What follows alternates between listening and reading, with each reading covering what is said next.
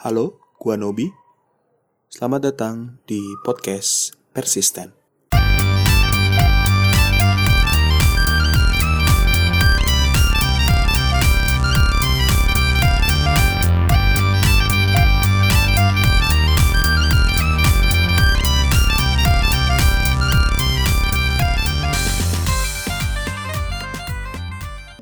Oke, selamat datang di podcast gua, Persisten. Ini bahasan kedua tentang apa? Nanti kita jelasin. Gue pengen kenalin dulu siapa yang akan gua ajak ngobrol bareng di sini. Yang pertama adalah Fadel. Silakan Fadel, kenalan. Ya, Fadel kenalan dulu lah siapa. Gue yang kenalin. Ini dulu aja daripada terlihat sombong kalau saya sendiri. Bener juga sih. Fadel ini dulu sempat menjadi koordinator. Kalau dia sih namainnya Presiden. Bukan gue namain Sandika dan bos-bos sebelumnya. Gue geli sih dengan namanya Presiden FIM Jakarta. Sebelumnya dia pernah jadi mapres apa organisasi ya? Lu apa sih? Mapres apa? 2 kali sosial, pertama sosial, kedua utama juara 2. 2 kali ikut organisasi, maksudnya 2 kali ikut ajang mapres. Iya, itu 2 tahun berbeda. Oh bisa ya dia. Mantap. Soalnya beda ini. Yang pertama gue kategori soalnya, yang kedua gue utama. Yang utama lu juara 2 ya? Juara 2. Selain itu di kampus apalagi ikutnya? Saya ikut macam-macam saya. Barang itu ikut BEM UI. Lu kocak lah ikutnya lah. Enggak sengaja gitu ikut. Tiba-tiba ditawarin di hari akhir pendaftaran apa gimana gitu. Sempat BEM UI, sempat BEM Fasilkom. Terakhir sebenarnya sih di Fuki Fasilkom jadi kontrol internal. Oke. Itu diminta Tapi bantuan sama berarti pernah nyoba di BEM dan pernah di luar BEM kan ya? Yes. BEM Fakultas pernah, BEM UI pernah, Fuki pernah. Oke. Nah, selanjutnya tadi udah disebut sama Fadel juga. Satu lagi ada Eto. Nah, kalau kalian pernah dengar kartu kuning. Ini temannya ya? Ini teman baiknya. Teman baiknya ya, teman setahunnya. Enggak tahu dia. Lebih dari itu sebetulnya. Gue adalah sutradara. Kameramen. Bukan kameramen. Kirain orang di belakangnya. Iya, jadi yang kartu kuning lu kayaknya. Yang nyiapin kartu kuning ya. Oh, enggak, itu kan pakai buku ya. Sebelum Zadit maju tuh gue udah nyalain video kamera gue. Itu kamera lu yang itu kamera gue. Iya, video gue. Hebat. Sip. Habis itu gue kirim lah ke grup yang paling strategis ya. Terus menyebar dari Pasti ini sih bos-bos grupnya. Oke. Isinya bos-bos itu. Gue salah satu yang menyebarkan lagi, aduh. Termasuk Novi berarti kita isi grupnya ya. Enggak, pasti ada Novi. nyampe gue. Oh, siap. Gila, grup itu Anda isinya kayak ring bos-bos. 7 gitu lah ya. Ring 7. Enggak, mereka harus lapor. Sapa gue. Enggak ke mahasiswa. Lapor ke manajer Belum. belum. Itu belum. Ya, di sini ada Eto. Wakil BEM UI tahun 2018. Sebelumnya dia pernah di BEM FIB ya? Iya, betul. Jadi apa? Jadi Korbit Sospol. Wih. Cuman gue ini sih tidak menyebutkan itu karena merasa gabut aja. Lu nggak masukin itu di CV? Enggak, kan ya kalau karir organisasi masukin yang tertinggi kan triknya bikin CV gitu kan. Karena yang tertinggi BEM UI. Wakabeb ya udah masukinnya Oh Wakabeb. iya, siap. Sebelumnya? Apanya? Sebelumnya lagi tuh jadi kepala departemen lingkungan hidup di BEM UI 16. Setelah Panyo ya. Iya, ngerusin Panyo, terus sebelumnya lagi jadi staf di lingkungan hidup sama. Sip. Oh berarti kadep dulu? Iya, staf 15, kadep 16, 17 ke FIB, Makanya 18. Mira dia dulu kan balik lagi ke sama UI. ini mantan BPH BEM UI. Karena lawannya kan juga BPH. Oh Iya, betul. Si El sama si Sandy ya.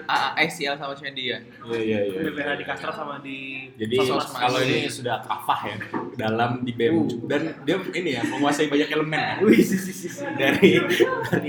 dari lingkungan hidup sampai sospol ya. Sampai Sekarang lock and lock lagi. Apa? Balik ke lingkungan hidup lagi kan sekarang di lock and lock kerjanya. Oh iya. Balik ke Saingannya lingkungan Tupperware. lagi. Iya, betul. Anda nggak salah. Aduh, rame. Ada iklan sebentar. Oke, semoga please nggak noise lagi ya Sepertinya akan semakin untuk rekaman ini ya. Suaranya sih bagus, tapi noise-nya juga nggak ada. Iya. Banyak gangguan saja. Ya kita nggak bisa pungkirin sih. Kayak merger soalnya itu kayaknya kan. Apa mau di pause dulu? Mungkin dia bikin podcast juga. Pause. Ya, dimulai lagi.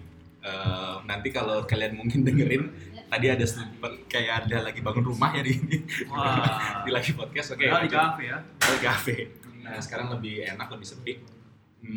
Sambil menikmati jalan Tebet di sini. Dikasih tahu syutingnya di mana. Jadi gini, Gimana sih? Oh iya. jadi gini.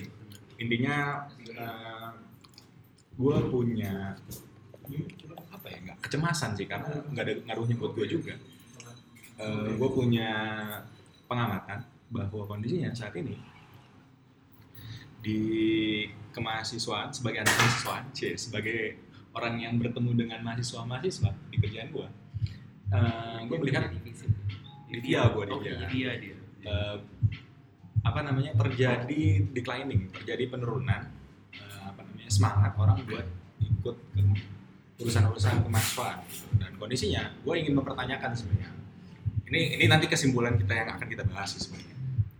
Mungkin dari pandangan dulu sebagai di awal dan segala macam sebenarnya apakah BEM masih relevan gitu di zaman sekarang ataukah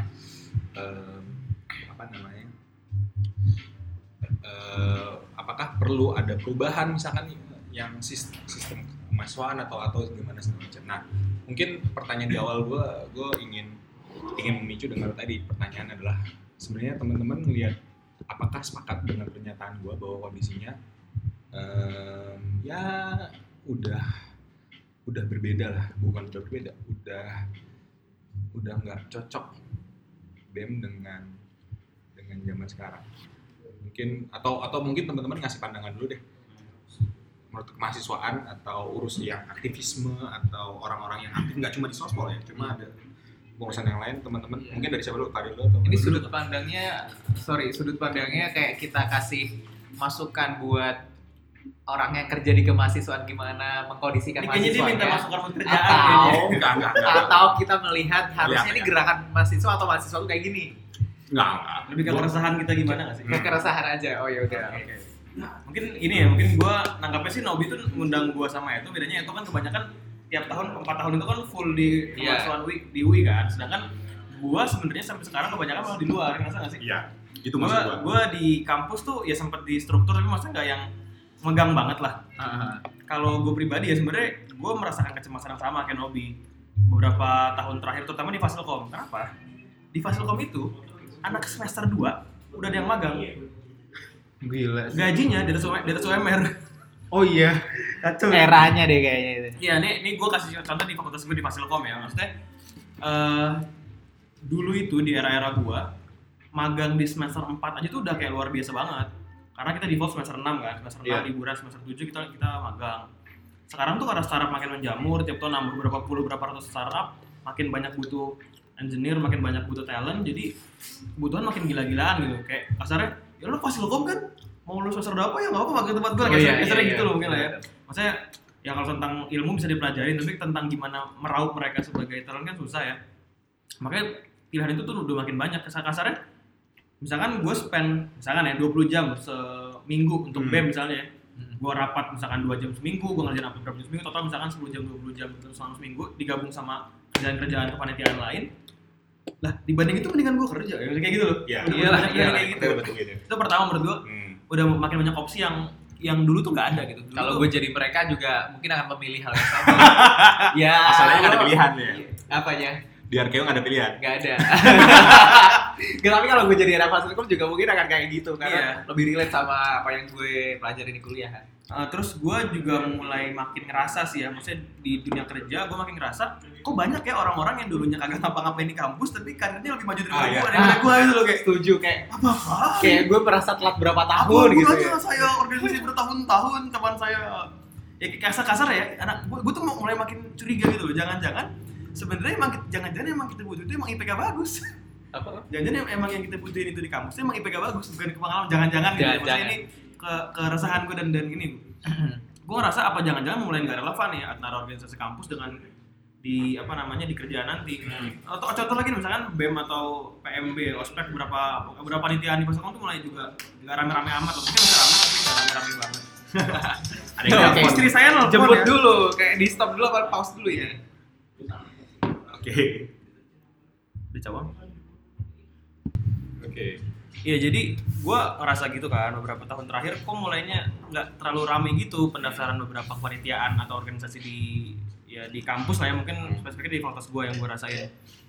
Ya gimana ya, soalnya mungkin mereka jadi lebih realistis. Oh, kalau gue organisasi ini di sini tuh diajarin bener-bener tentang kerjaan gue nanti gitu. Jadi ada organisasi di Fasilkom itu yang emang divisinya itu divisi-divisi yang berhubungan sama kerjaan. Dari stack bukan? Ya di stack, misalkan ada UX, ada tentang app dev segala macamnya.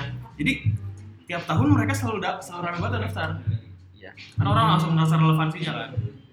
Sedangkan ya gue juga ngerasain pas di Fuki kemarin kan, gimana susah gue nyari staff, gampangnya gitu lah. Soal itu mungkin Fuki masih enak ya, karena pasti ada segmen-segmen orang-orang yang Islami gitu yang pasti mau ikut kan. Tapi BEM sih yang gue juga mulai ngerasa mulai nggak relevan tuh karena itu orang menemukan relevansi lain.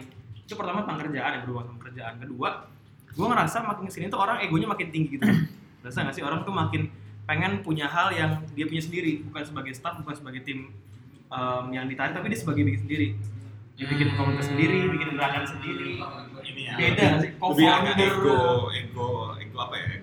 Ego pribadi buat gue jadi sesuatu gitu kan. Iya kan beda kan, maksudnya lo jadi even lo jadi staff BEM UI dibandingin sama lo bikin gerakan sendiri, sebenarnya gerakannya gak jalan juga sebenarnya, cuman kayak ada Ya. IG-nya gitu kan, terus Banyak. share gitu loh. Banyak banget kan yang gitu. Kayak padahal lu cuma bikin akun IG yang ngeposting sesuatu secara konsisten. Iya. Kayak sesederhana Iya gitu kan. Tapi orang kalau naruh di LinkedIn kan co-founder ini, paling sih cuma IG atau blog gitu loh. Setuju. Tapi itu lebih lebih memberi makan ego lu dibanding jadi staff atau jadi apa gitu. Menurut gue juga kesana sih. Jadi opsi makin banyak, dan orang-orang yang sekarang jadi maba itu adalah orang-orang yang masa SMP-nya tuh udah ngerti internet gak sih? SMP SD itu udah terpapar sama internet. Jadi mungkin hal-hal terkait dunia kampus tuh mereka mungkin udah tahu dari kecil banget. Gue mungkin baru tahu pas SMP akhir atau SMA awal dari mentor-mentor gue dulu ya. Cuman bocah-bocah sekarang tuh udah dapat banyak hal lain gitu. Itu yang kedua menurut gue.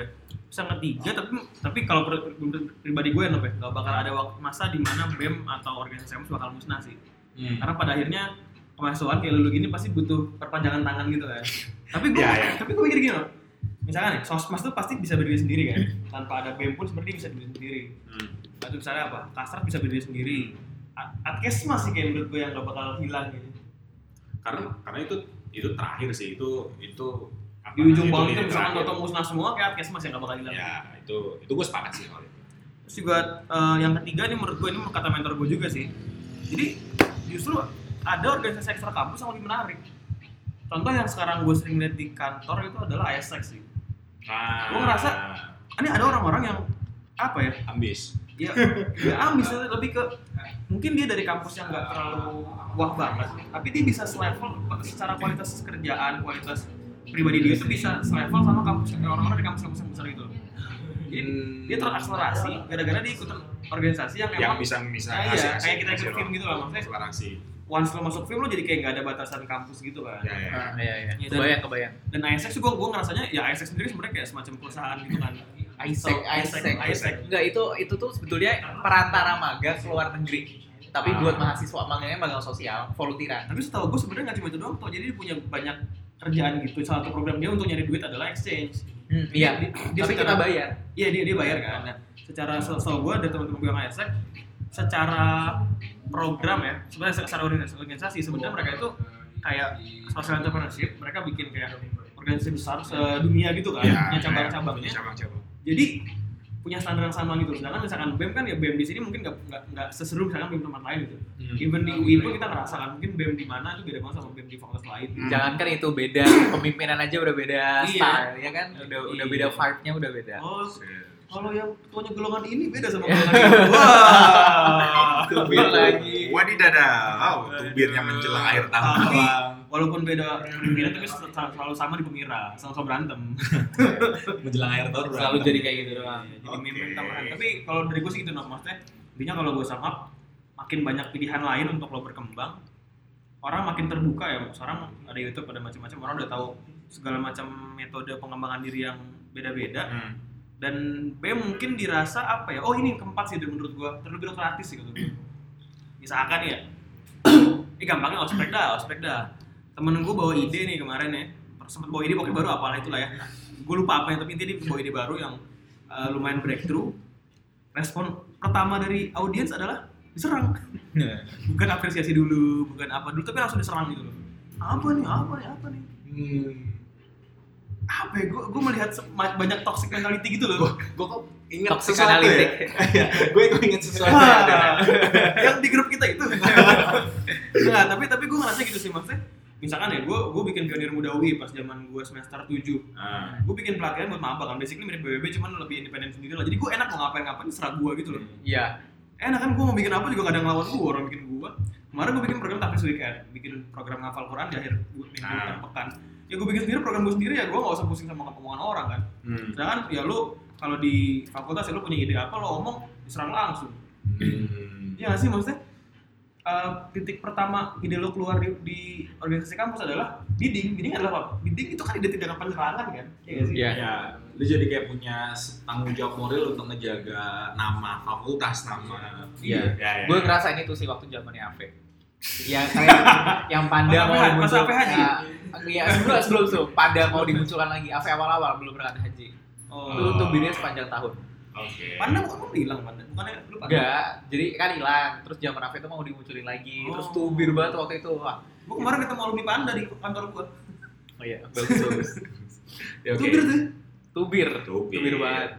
Itu sih mungkin senop yang Oke. mungkin Iya, yang paling gue rasa kayak panjang. Panjang. dengan gue bikin Gue sendiri. mau motong cuma gak enak, gak panjang. Tapi mungkin dari yang masih fresh nih. Kalau Fadel kan udah agak tua ya. Malah pon gue punya beda setahun doang, lu yang Kayak dia mau Itu masih kesankan kalau dia gini enggak tua. Ya gue selevel lama itu masih sezaman. Oh iya. Jadi gue lanjut dari Fadel aja ya. Jadi gini sih, kalau yang gue tangkep sampai saat ini itu BEM itu kalau bener-bener bedah di dalamnya itu sebenarnya cuma ada 4 intinya doang. Semua ya? Sebenarnya semua BEM se-Indonesia atau senat-senat kayak gitu itu sama aja menurut gue. Intinya tuh pelayanan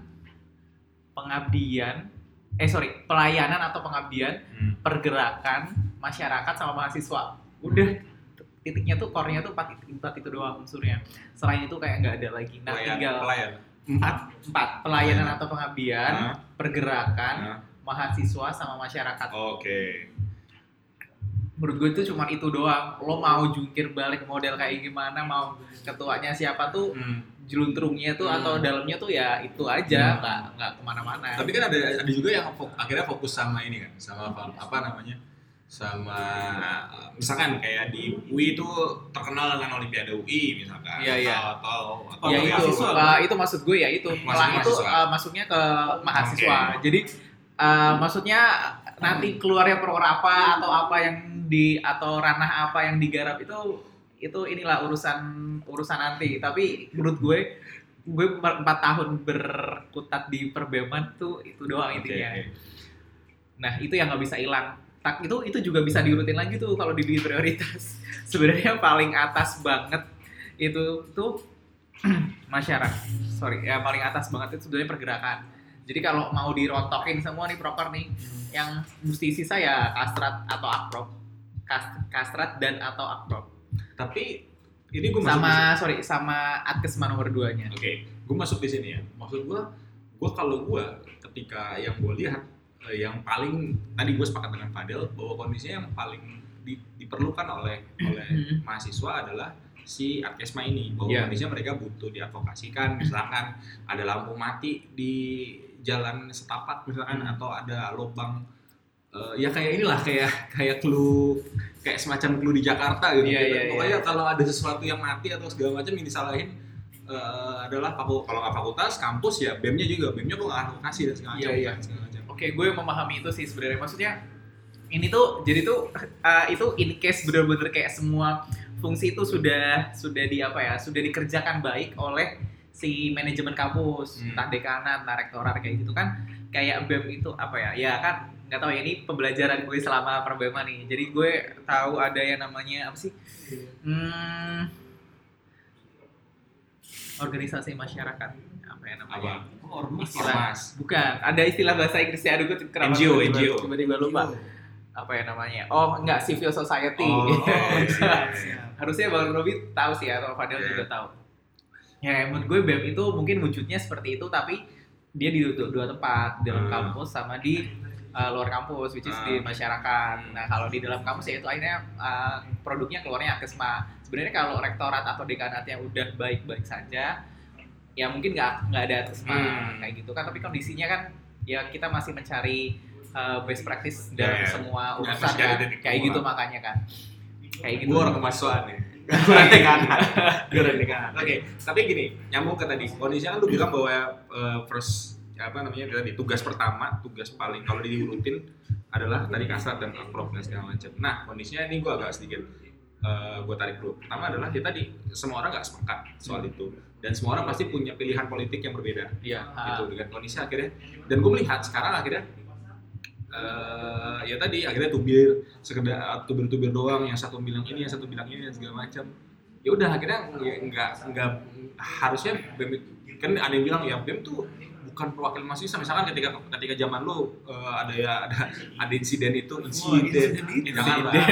Itu prestasi, kalau nggak tahu ya, kalau gue sebagai orang internal menyebut itu sebagai prestasi. Ya, buat sebagian orang bilang insiden.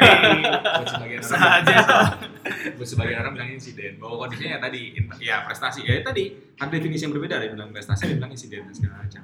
Ya udah. Nah, itu gimana? Oh iya, oke. Jadi persepsi itu emang banyak banget sih. Jadi ini gue belajar ya selama 4 tahun tuh BEM itu emang bukan rumornya, bercandaannya adalah kalau nggak salah banget. Jadi ya udah itu gue memaklumi semua itu. Sebenarnya yang akhirnya bisa perannya bisa dikuatkan di BEM adalah apa namanya, rasa kekeluargaan di dalam organisasi itu sendiri sih, sama kerjanya itu serapih sama seprofesional mungkin. Nah, yang bikin orang suka bergejolak atau ngebanding-bandingin itu adalah sebenarnya apa namanya, tubir atau omongan dari luar tentang organisasinya dia. Kayak misal nih, staff gue, dia dari luar tuh dapat input dari teman-temannya kalau ketua lo tuh gini loh, wakil lo tuh gini loh, atau dia tuh selalu menghina BEM-nya dia walaupun dia cuma staff. Nah ya, hal-hal kayak gitu yang menurut gue akhirnya membuat dia nggak yakin sama apa yang dia jalani. Nah itu salah satunya doang. Dia salah duanya ya mungkin tiap kepengurusan atau tiap tahun kan punya ceritanya sendiri-sendiri ya. Ada yang kayaknya citranya profesional banget atau apa namanya, ngejaga banget internalnya. Ada yang fokusnya beda. Karena kan akhirnya gitu. Kondisinya ada beberapa, ya gue melihat ya BEM dan segala macam yang akhirnya melihat ya udahlah gue nggak masuk politik dan segala macam, gue cukup profesional, dan akhirnya dapat pujian dan segala macam karena dianggap ya dia cenderung tidak ya dia bermain aman lah, dia tidak main di kiri kanan ya tengah-tengah banget dan segala macam. Ya tadi lu bilang profesional dan segala macam. Nah, menurut lo apakah harusnya arahnya mulai ke sana? Tadi dari Fadel deh, beda nih. Kan tadi kan ya dibilang ya harus kalau nggak salah ya salah banget. Kalau dari lu Del, mungkin kalau dari lu kira-kira apakah sebenarnya harusnya main di tengah-tengah atau gimana? Ini nyambung ke pergerakan mahasiswa juga sih sebenarnya. Itu Fadel dulu. Apa nih maksudnya organisasi mahasiswa? Iya, terkait misalkan soal politik. Lu sebagai orang yang nggak ada di sosial politik, bener nggak? Iya. Nggak benar-benar nggak di dalam sih. Maksudnya gue juga bersinggungan, cuman yang bukan banget. Panas ya? Kalau gini, tiap orang kan punya lahan kontribusi masing-masing ya. Ada cara bergerak masing-masing. Gue pribadi dengan segala macam ikhtiar gue selalu berusaha main aman. Kalau gue, karena gue selalu berpikir kalau gue nggak main aman, nanti ada segmen-segmen market segmen gitu lah ya, market segmen dari audiens gue tuh yang nggak bisa gue influence, yang pegang tulisan gue baik dengan ikhtiar gue. Contoh kayak gue nggak pernah nge-state pilihan politik gue misalnya, itu sangat gue hindari. Atau bahkan kayak hal-hal yang sensitif, even gue tahu itu benar juga sekarang masih gue agak hindari. Apa kayak gue percaya, kalau gue pribadi percaya bahwa hal yang kontroversial kalau gue omongin itu cuma ngasih makan bagi orang-orang yang dukung gue dan bikin kesel orang-orang yang ada dukung gue gitu. Terus gue orang-orang tuh sekarang ada di kondisi di mana sedang panas banget dan dia nggak bisa berpikir jernih kan. Jadi mau gue kasih segimanapun faktanya, ya orang-orang yang dukung akan mendukung, orang-orang benci akan terbenci. Iya. Jadi kondisinya kalau gue potongnya, berarti kondisinya adalah ya buat ini lu pribadi kan? Ini kalau gerakan gue ya, ikhtiar gue ya. Kalau yang buat BEM-nya sendiri? Kalau buat BEM menurut gue sih mendingan harus berpihak sih. Oke. Karena kalau bukan BEM kagak lagi berpihak sih, maksudnya ya kan cara bergerak gue dan BEM beda kan. Maksudnya gue ada di ranah berbeda sama BEM. Gue mikir kalau misalkan semua orang netral, ya jadi nggak bener-bener gerak gitu loh. Maksudnya perlu ada orang yang benar-benar netral yang dimana dia ngomong mana yang bisa diterima. Mana ada orang-orang yang butuh, walaupun misalkan contoh apa ya, gue pernah dengar kalau kata Faldo, kata siapa ya?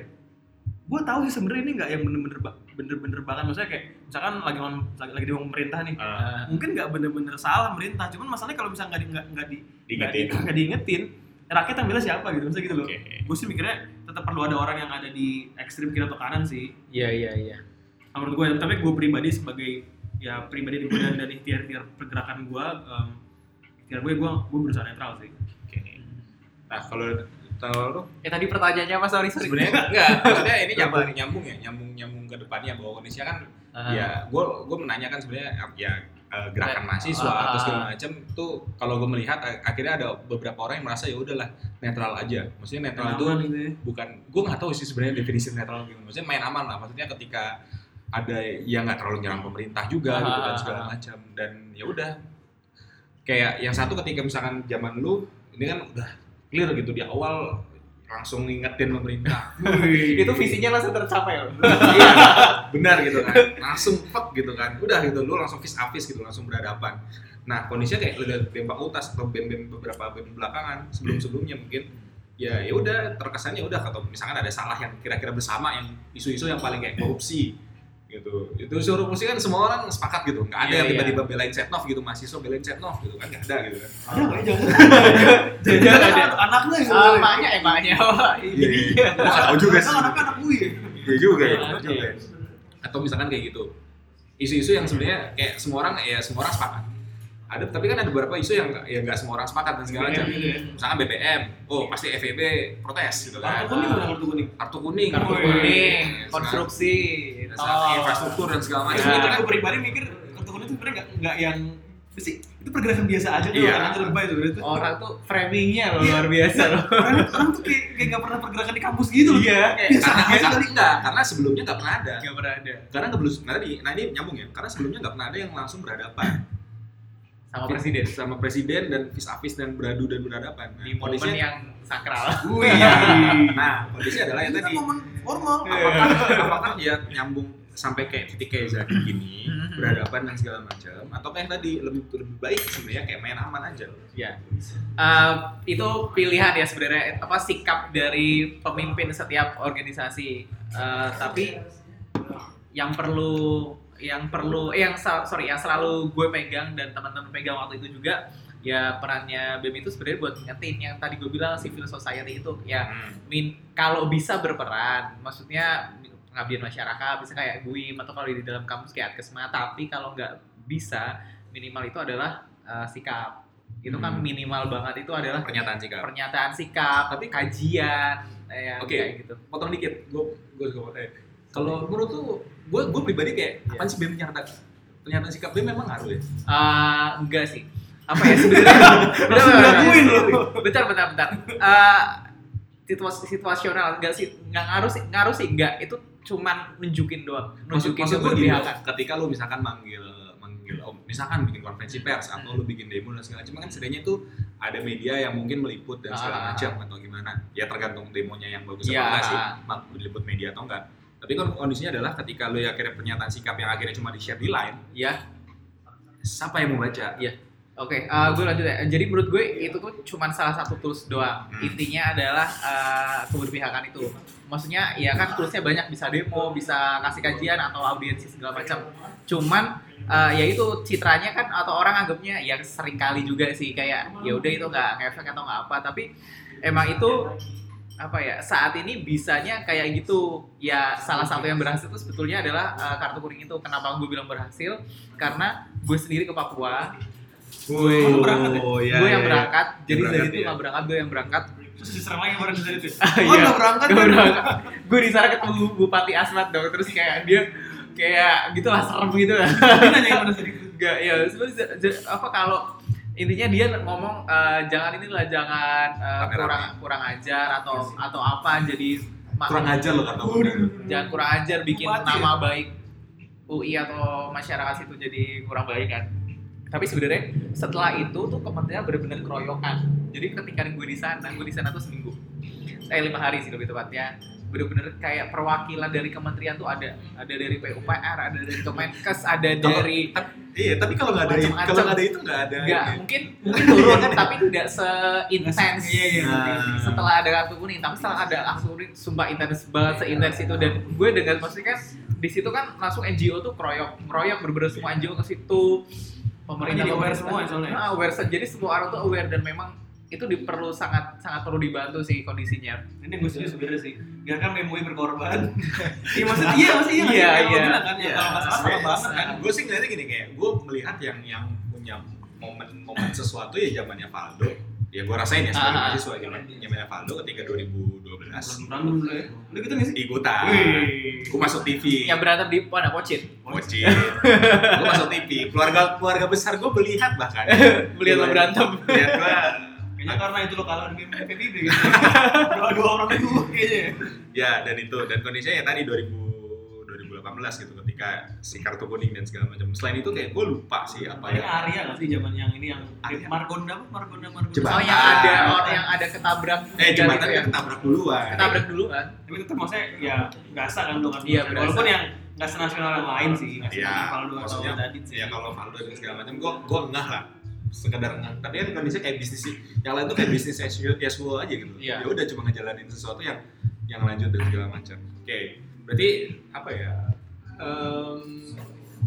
nah kondisinya tapi nyambung ya soal politik dan segala macam. Kita ketika akhirnya oke lah kita ini kayaknya sepakat berpihak dan segala macam, kan akhirnya ada beberapa orang yang jadi mungkin dari staff lu tadi staff lu aja nggak sepakat, dan akhirnya tadi ini nyambung ke kemauan orang buat ikut BEM. Jadi kayak ngapain BEM, paling juga nanti ini gue langsung nambahin lagi ya. Iya.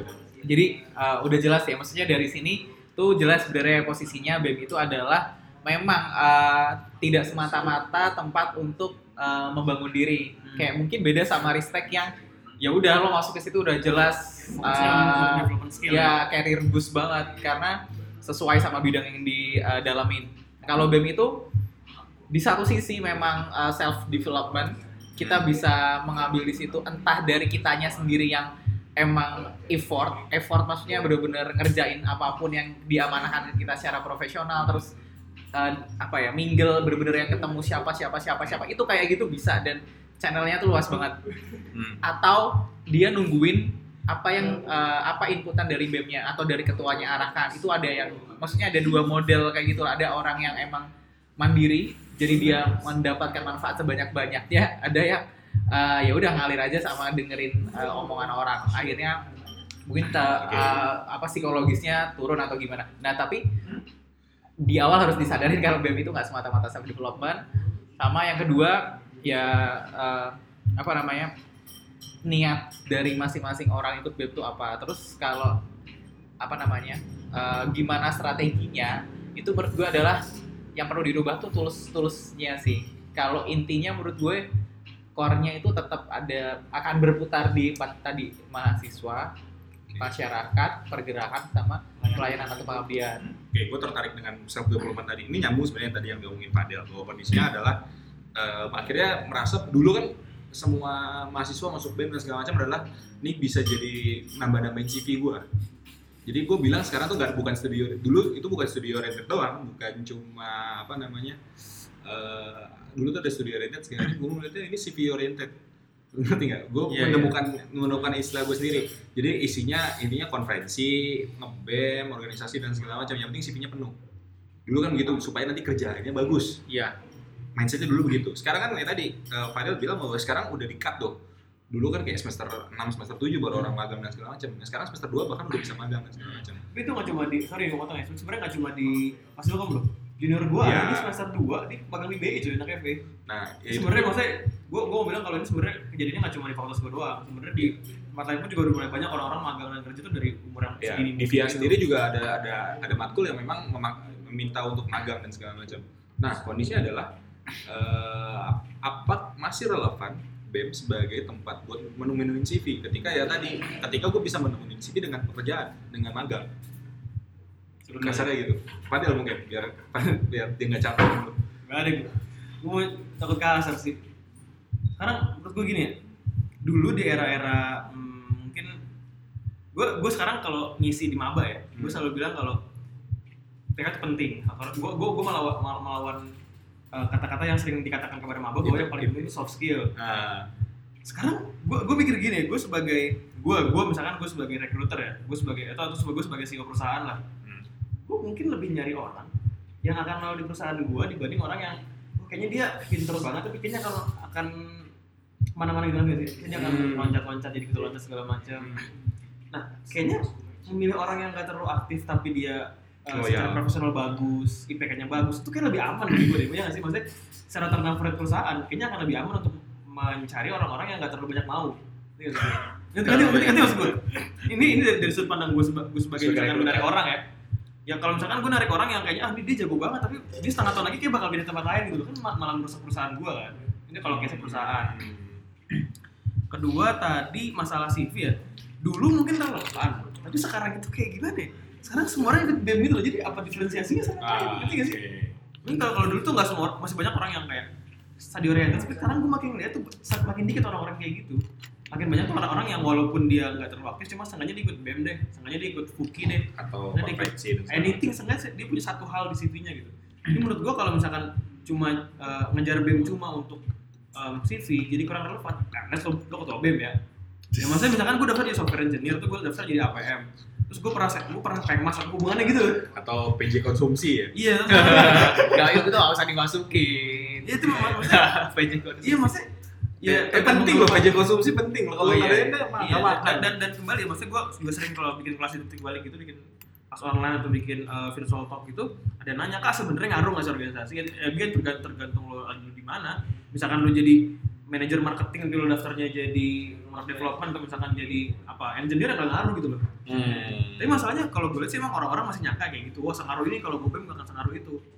Orang tuh nggak deep dive gitu loh. Sebenarnya ngaruh tuh apanya gitu. Padahal ada yang ditanya mungkin networkingnya, mungkin beberapa dulu PJ gue dulu atau kan temen gue di kantor ya gitu loh. Ya sih, itu gue sepakat sih. Orang tuh nggak sadar gitu, orang cuma tapi gue ikut deh. Akhirnya dia gue sepakat di network. Iya sih bakal bantuin lo untuk kerja, cuman bukan tentang lo ikutnya, itu yang orang nggak sadar. Dari lu sendiri tadi strategi apakah BEM masih relevan ngaruh ke kan orang kan salah satu alasan yang dulu kan adalah ikut BEM ikut organisasi yang lain itu buat nambah konten di CV. Ya kan. Nah, kondisi itu sebenarnya masih relevan apa enggak dengan kondisi yang tadi. Jadi kondisinya masih ada alasan orang buat ikut BEM, buat ikut organisasi lain. Menurut gue relevan gak relevan sih masih relevan ya. Tapi itu yang perlu, ini sebenarnya nyambung ke strategi gimana membangun karir sih. Jadi kalau menurut gue sebenarnya ya BEM, Ristek, media, maksudnya yang perlu pada akhirnya diikutin tuh adalah passion masing-masing orang. Maksudnya masing-masing orang, setiap individu itu apakah akan memperjuangkan passionnya melalui media yang akhirnya dia pilih, mungkin salah satunya BEM atau Ristek, atau kayak ya udah ikut apa aja yang ada di dalam kampus yang berarti dia udah mikirin kerjaan dia ketika maba. Nah tapi kan masalah kondisinya kan nggak kayak iya sih, tapi ya kan nggak kayak gitu kan. Maksudnya maba kan belum kesana pikirannya kayak gitu. Nah itu yang jadi masalah.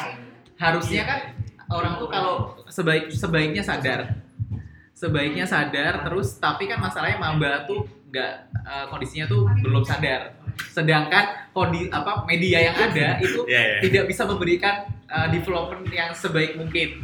Nah itu kan jadi ada miss di situ. Sip.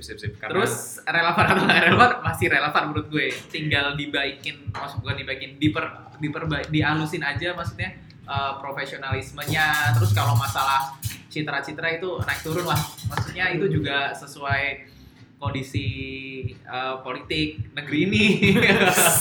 Politik negeri ini sesuai kondisi siapa sih KBM-nya, Pak KBM-nya. Kadang juga maksudnya harus selaras ya. Harus selaras, manfaatnya didapat atau enggak tuh kadang juga kita nyaman atau enggak. Kadang mungkin sama KBM siapa? Gue masih ketawa lagi. Siapa? Gue masih ketawa lagi. KBM mungkin dia nggak ngaruh-ngaruh amat, tapi dia ke kadepnya mungkin sayang banget atau kadepnya pinter banget, itu jadi dia pede nge-BM kan. Sebenarnya faktornya banyak, jadi maksudnya pinter-pinter ngambil manfaat aja sih. Oke. Kalau kayak gue dulu, gue yang agak mungkin posisi gue kayak staff gue jadi mungkin kayak staff di gue kali ya, ketika gue jadi korbitnya AP.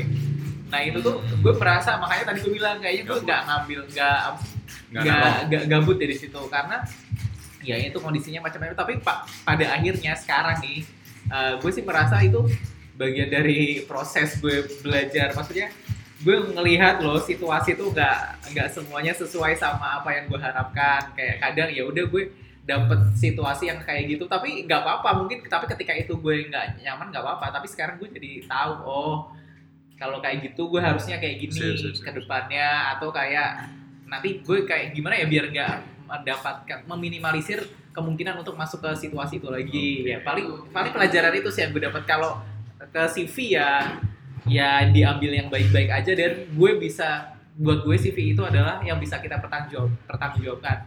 Jadi kayak gue nih, nggak semua kegiatan yang gue ikutin tuh gue masukin CV. Iyalah, kepenuhan juga. Gue tuh gue masukinnya yang kira-kira nih mendukung di mana apa CV itu gue buat apa tujuannya. Kalau buat ngelamar kerja, buat CV kan pasti pilih-pilih juga. Buat presentasi atau ngisi acara ada edit-editnya, nggak semuanya disamain kan. Ada komponen yang dihilangin atau ditambah. Kayak gitu sih paling. Sip. Nah, karena sudah kepanjangan juga. Ya, iya udah berapa menit sih? Udah 40 sama yang tadi. Iya, 40 sama yang tadi. Jadi gue kasih penutup aja sih sebenarnya. Kondisinya adalah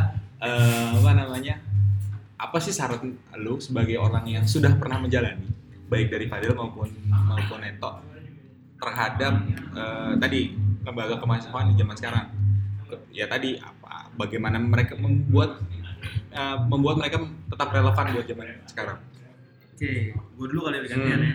Kalau dari segi kita sebagai pendaftar, teman-teman semua sebagai pendaftar BEM-nya atau pendaftar organisasinya, lu jangan fokus di title sih. Gue sejak hal yang paling gue pelajari kamu adalah title nggak guna buat lu sebenarnya.